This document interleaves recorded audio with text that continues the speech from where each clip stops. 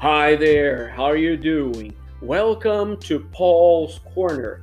I'm Professor Paulo Lúcio, and whether or not you're a student at the Rio de Janeiro public school system, I'm very happy to be here talking to you about the content of the 9th grade. We'll have fun together.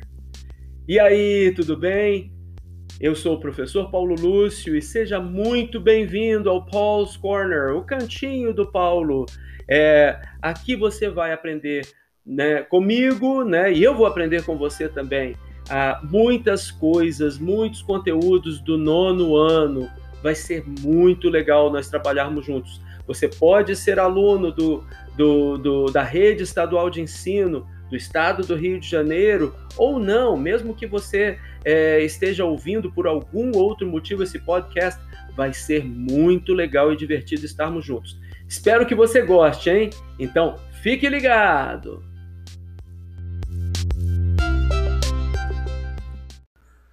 Nono ano, primeiro bimestre, episódio 4, aula 4.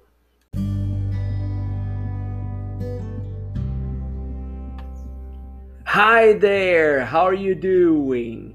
Com base no que você já viu neste bimestre sobre artigo de divulgação científica e verbete enciclopédico, responda esses questionamentos que vem aí, ó. Primeiro, o que é um artigo de divulgação científica? Só para refrescar sua memória, né? Lá no começo da aula 1, tinha lá uma definição, ó, artigo de divulgação científica é aquele que encontramos em enciclopédias, jornais, revistas de ciências e outras revistas. E eles tratam de determinado assunto e são escritos de modo objetivo e direto, em uma linguagem clara e precisa. Bom, essa seria uma resposta igualzinha à resposta que tem aqui no caderno de orientações de estudos, tá?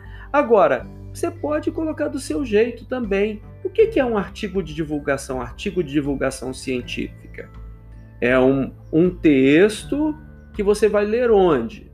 Um texto, na internet. Muitas vezes vai estar na internet, né? Um texto escrito por quem? É um texto escrito por especialistas em alguma ciência, né? Você pode colocar assim, texto escrito por algum especialista mostrando alguma novidade da ciência.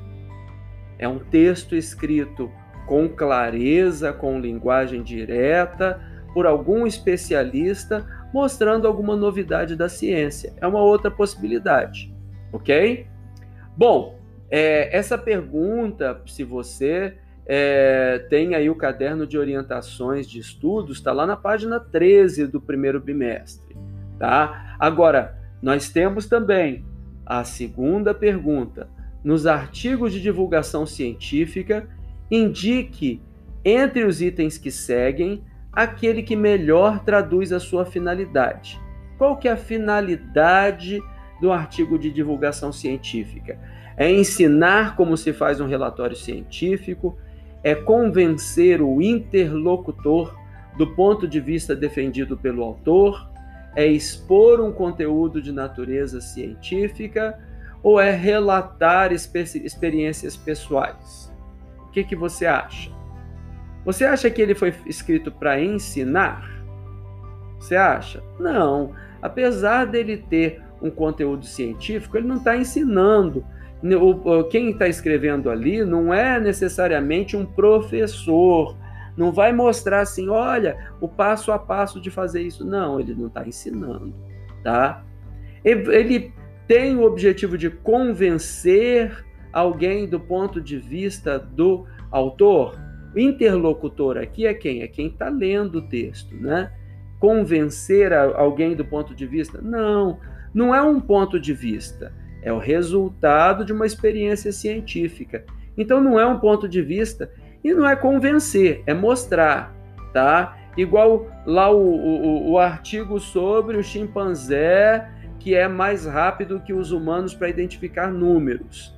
Esse artigo, quem escreveu esse artigo não quer me convencer que um chimpanzé pode ser mais rápido que um humano. Não, ele está mostrando lá que foi feita essa experiência e que aconteceu. Ah, mas ele não quer me convencer? Não, ele não quer me convencer, ele quer mostrar que aconteceu aquilo, pronto, acabou. Se eu acreditar ou se eu não acreditar, é problema meu. Ele não está querendo me convencer, ele não está mostrando, forçando a barra para me convencer que ele acredita naquilo. Não, ele está mostrando que aquilo existe. Se eu não acreditar, o que eu posso fazer? Aí eu posso tentar ir lá visitar aquele lugar, aquele centro lá científico onde se realizou. Eu posso querer conhecer o Ayumu, que é o chimpanzé. Pode ser, né? Se eu não acreditar, eu vou lá para conhecer, mas ele não está querendo me convencer, né? Depois, expor um conteúdo de natureza científica, ele está expondo, está mostrando um conteúdo científico. Claro que é isso aí, é essa a resposta certa é a C. E por que não é a D? A D fala lá, relatar experiências pessoais. Não é uma experiência pessoal, é uma experiência da ciência. Não é uma coisa, vou contar como é que foi quando eu briguei com a minha namorada. Né? Não é experiência pessoal, é uma experiência científica. Se tivesse ali relatar experiências científicas, seria correto, mas desse jeito não. Bom, passando para a questão 3, substitua os substantivos sublinhados por um personal pronoun. Lembra dos personal pronouns? I, you, he, she, it, we e they. São esses que vêm no começo da frase, são os que assumem lugar de sujeito, por isso eles são chamados de subject pronouns. Subject quer dizer sujeito. Então, eu não vou nem falar os outros, os object pronouns agora, porque nessa questão todos vêm no começo da frase, então todos vão ser subject pronouns. Então, olha lá, eu vou falar e você já pensa rápido se é I, you, he, she, it ou they. Então, ó, George is an actor. Qual que vai ser? He, isso mesmo. He is an actor.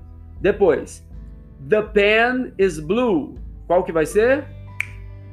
Se você respondeu it, tá certo, porque the pen, a caneta, é uma coisa, né? Depois, letra C, letter C. The posters are on the wall. Qual que é? They. Mas por quê? Porque posters está no plural. Eu sou um poster? Não, eu não sou um poster. Você é um poster? Não, você não é um poster. Eu estou falando de outras pessoas ou outras coisas. É claro que poster é um objeto, então eu estou falando de outras coisas. Então tem que ser they. Se é plural, é they. Se fosse um poster só, aí seria it, ok? Depois, letter D, letra D. Victoria is from Brazil. Victoria. O que vai ser? She, porque eu estou falando de mulher, ok? Depois, letra E. My mother and I are watching TV. O que vai ser? My mother and I. Vai ser? She. Não é she. Mas my mother não é she? My mother é she. Só que eu não estou falando só my mother. Eu estou falando my mother and I.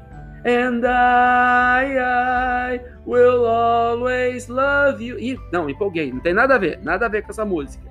Olha só. My mother and I é a minha mãe e eu. Nós dois. Como é que é para duas pessoas, eu e outra pessoa? We are watching TV, ok? Depois, na 4, escolha a alternativa certa. Carla and Regina are in my class, but I never see... então, a Carla and Regina.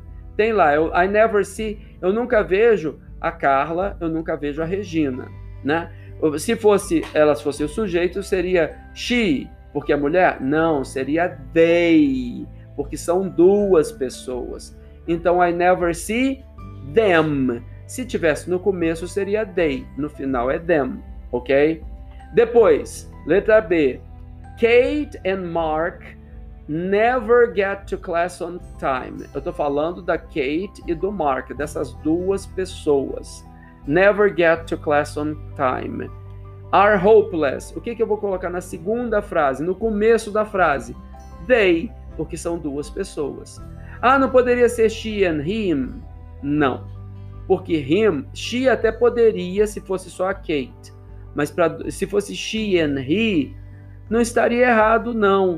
Mas estaria esquisito, porque não fala she and he, fala they para duas pessoas, né? Mas se fosse she and he, tudo bem. Mas him não pode ser usado no começo da frase, só depois de um verbo ou de uma preposição. Depois, letra C. Where's Claire? Tarará, and Anne can help us. Então, olha lá. Eu estou perguntando onde é que está a Claire. Cadê a Claire? Aí eu vou dizer, she and Anne can help us. Ah, professor Paulo Lúcio, mas você não acabou de falar que eu não poderia falar she and him, não seria muito legal she and he, se fosse os dois pronomes. Mas se eu tiver o pronome de uma pessoa que eu acabei de falar, Claire, é ela, é she. Mas eu não falei da Anne ainda, não falei dessa outra pessoa. Então, she and Anne, a Claire e a Anne. Aí tudo bem, eu posso falar she and Anne. Eu posso falar assim, John and I, o John e eu, tá? Então, eu posso falar she, he, John, blá, e outra pessoa. Depois, dando o nome da pessoa, tá? Depois, letra D. Give, tarará, that book. Ah, poderia ser só por essa frase. Qual que eu posso usar depois do verbo? They, não. Them, poderia ser them. Aí tem o them com letra minúscula e tem o them com letra maiúscula, né? Claro que seria com letra minúscula porque não está no começo da frase, tá? Her, give her that book. Se fosse com letra minúscula, poderia ser her também. E me, poderia ser me. Give me, dá o livro para mim. Só que a gente lê a frase seguinte que está dizendo I need it now. Eu preciso desse livro agora, eu preciso dele agora. Então, como sou eu, I need, eu vou falar para dar o livro para quem? Para mim. Give me that book. Então, na letra D, a resposta é a última, me. Ok? Finalmente, number 5, relaciona a definição abaixo a um dos verbetes enciclopédicos. Então, olha só. The plants and animal that are native to a particular area or period of time. Olha lá, tá falando de plants e tá falando de animals. Será que tá falando de air pollution? Será que tá falando de fauna and flora? Será que tá falando de pesticides? Será que é poluição do ar, fauna e flora ou pesticidas? Está falando que essas plants and animals are native. Está falando que são nativos de uma área. Olha lá, particular area, de uma área particular. Ó, igualzinho o português. Ó, particular area, uma área particular. Or period of time. Time, todo mundo sabe que time é tempo, né? Não adianta olhar para time e falar que é time. Eu acho, inclusive, uma coisa muito engraçada. Quando eu vejo escrito time, eu como bom professor de inglês, quando eu vejo a palavra time em algum lugar, o primeiro jeito que eu leio é time. Aí depois que eu falo assim, time perdeu, não sei o que, eu falo assim, ah, não, é time, está escrito em português. Mas time parece time, mas na verdade todo mundo sabe que time é hora, é tempo, né? Então, period parece que o português período. Então, numa área particular, num lugar particular, ou num período de tempo, num determinado lugar ou num período de tempo, aqueles animais e aquelas plantas são o quê? Fauna e flora. Inclusive a palavra fauna e a palavra flora são iguaizinhas ao português, né? Air pollution, eu já tinha falado para você que é quase igual ao português, né? Pesticides, pesticida, só troca uma letra. Então, coloca na sua cabeça que em inglês tem muita coisa parecida com português. Em inglês não é difícil, em inglês é fácil. É só você aproveitar as facilidades que o inglês tem. E não tem esse negócio de ficar traduzindo palavra por palavra, não. Tenta olhar para o texto e já entender aquele texto, que aí você vai se dar super bem nas provas, em vez de ficar traduzindo palavra por palavra. Ok? Espero que você tenha gostado desse episódio E nós já estamos quase acabando o bimestre. A próxima aula é a última. Te vejo lá. Bye!